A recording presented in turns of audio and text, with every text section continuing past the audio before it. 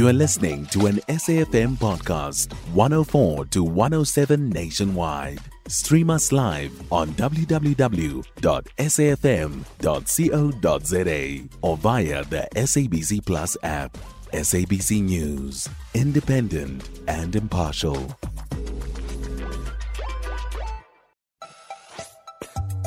You are listening to an SAFM podcast, 104 to 107 nationwide. Stream us live on www.safm.co.za or via the SABC Plus app.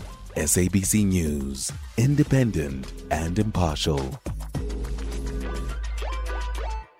I think the important starting point is to say that if you look at the state's finances, what the Minister of Finance is responsible for, you will find that state debt levels are currently at record high levels and are increasing at a totally unsustainable rate. So the bottom line is that the state owes too much money. They are spending too much money, and the revenue, especially in the form of various taxes, are under tremendous pressure. And that means that we have to cut back on state spending. Unfortunately for the Minister of Finance is that there's an election around the corner, and of course his colleagues, they don't want him to cut back on spending, because if you cut back on spending, people tend not to vote for you. But the reality is that we are in a very difficult position. We have to cut back on spending.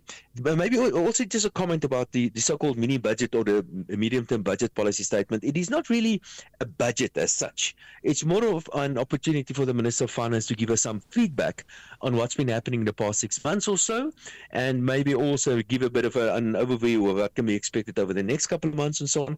And usually on this specific platform, the Minister of Finance does not make any significant change or any changes to taxes or to major announcements as far as state expenditure are concerned and the like. So this is more of a report back opportunity for the Minister of Finance. And to that effect, what sort of report back can we expect? You mentioned the elections, which will, of course, be a factor to consider in the rearview mirror. Then you also have government's finances, as you said, under increased pressure. So how is he going to deal with that? What would be the ideal way for him to deal with this? Well, the ideal way is certainly to cut back on state spending. The ideal way will be to do something about the state-owned enterprises.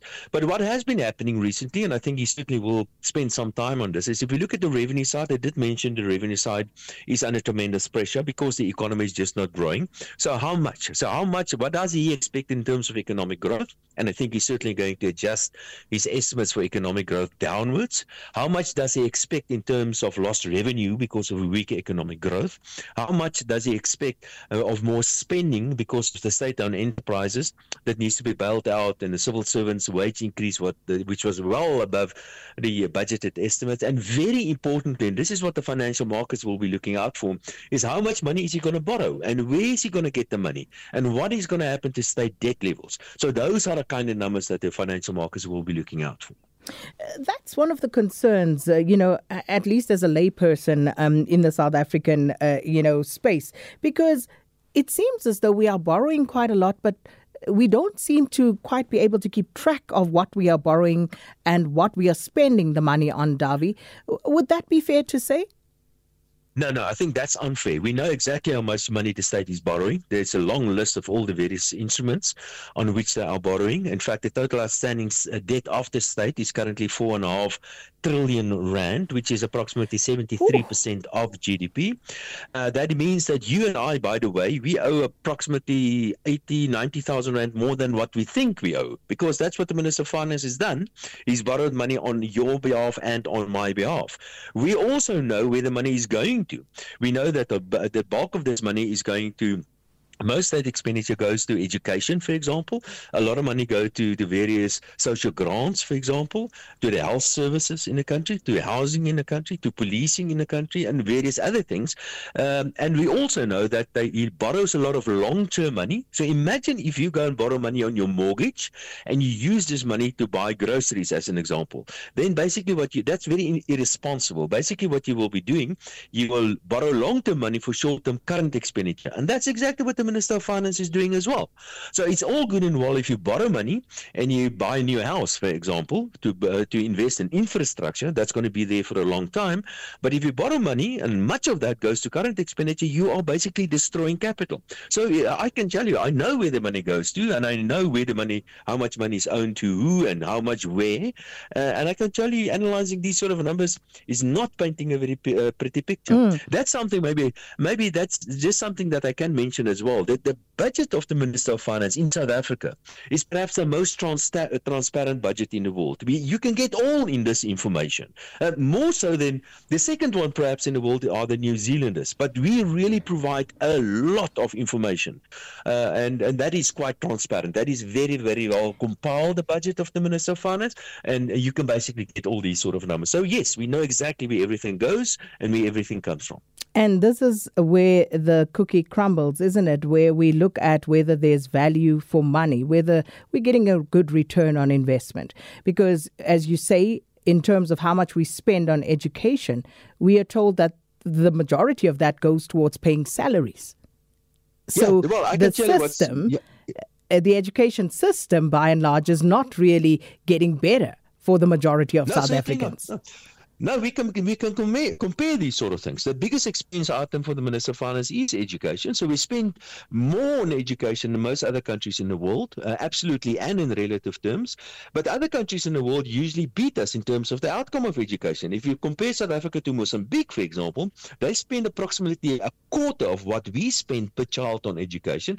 And when you look at the outcome, they're doing significantly better than South Africa. So clearly, we're not doing a very good job when it comes to spending on education.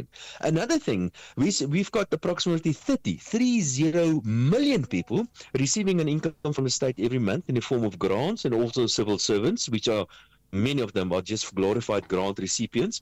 And we've got more people that receive grants. And the reason why that is happening is because the economy is not growing fast enough to accommodate these people by way of getting jobs or creating jobs for them. So that's a sign of more people being dependent on the state, and that is because the economy is just not growing. And that happens because of the wrong macroeconomic policies. So you and I, we can talk about all the issues in the South African economy, and that's correct. And we can point all those issues out, and we can discuss possible solutions to that. But in the end, what we've got a political problem here. We've got a government that is just not good at what it is doing. And we can see it in just about everything that they touch. Look at the state-owned enterprises, look at the local authorities, look at the numbers that you and I have been discussing just now. Listen to what the Minister of Finance is going to say this afternoon, and you will see everything is moving in the wrong direction. And let me make a prediction. We are heading for a financial crisis in South Africa. If we don't turn this around, we are going to pay very, very dearly for the mismanagement of the economy and of the state's finances, and very soon. So what could the minister possibly say and indicate where we could cut in the immediate term, Davi? Low-hanging fruit, because as you say, the economy is not growing fast enough, and perhaps there may be a problem with the macroeconomic policies, and therefore we're not seeing any jobs being created. That being the case, how do you then create a safety net for the poorest of the poor in the country, if not through a grant? Well, of course, we as South Africans, we can't allow our fellow South Africans to die of hunger. We have to do whatever we can, of course, and I'm not suggesting we have to cut back on the grants, but the grants is a symptom of weak economic growth. That's the reason why we have many people on the grants. So where can we start? The confidence in South Africa is at rock bottom at the moment. There are various confidence indices, and they all measure, or they all indicate that people just don't trust South Africa. It's not a good place to invest in. That's what people think. And not only South Africans, international investors as well. So first thing that we need to do is try to fix confidence. Now, the Springboks winning, that is something certainly that's a good thing for confidence in South Africa, but we need much, much more.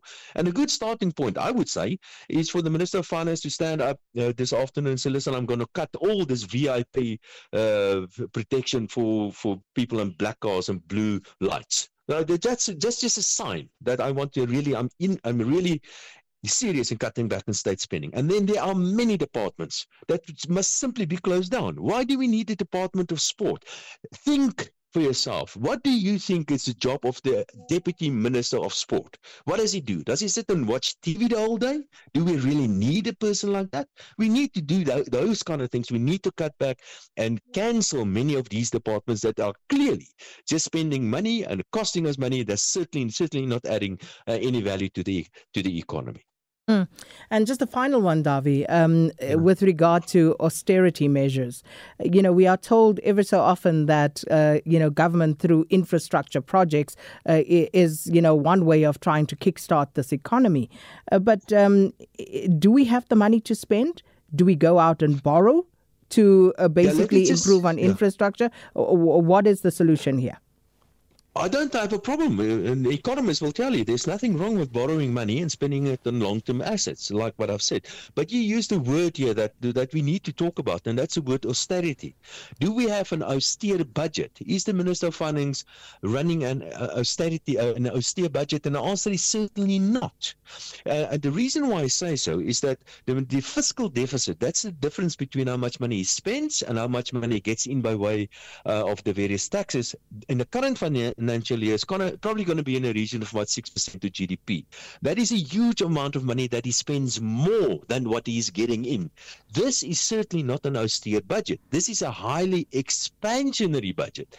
So when people say that Minister of Finance shouldn't be cutting back because that is implementing sort of austerity measures, that is just completely incorrect and wrong. In fact, the Minister of Finance is running a highly expansionary budget as it is at the moment. Something so expansionary that we simply cannot afford it anymore. Davi Ritt, thanks for your input. Chief Economist of the Efficient Group, and he's telling us there what he thinks will come out of this afternoon's medium-term budget policy statement, but also just unpacking some of the issues that we are dealing with. You can find SAFM Current Affairs on 104 to 107 nationwide. Our podcasts are available for download on all our digital platforms. SAFM, leading the conversation.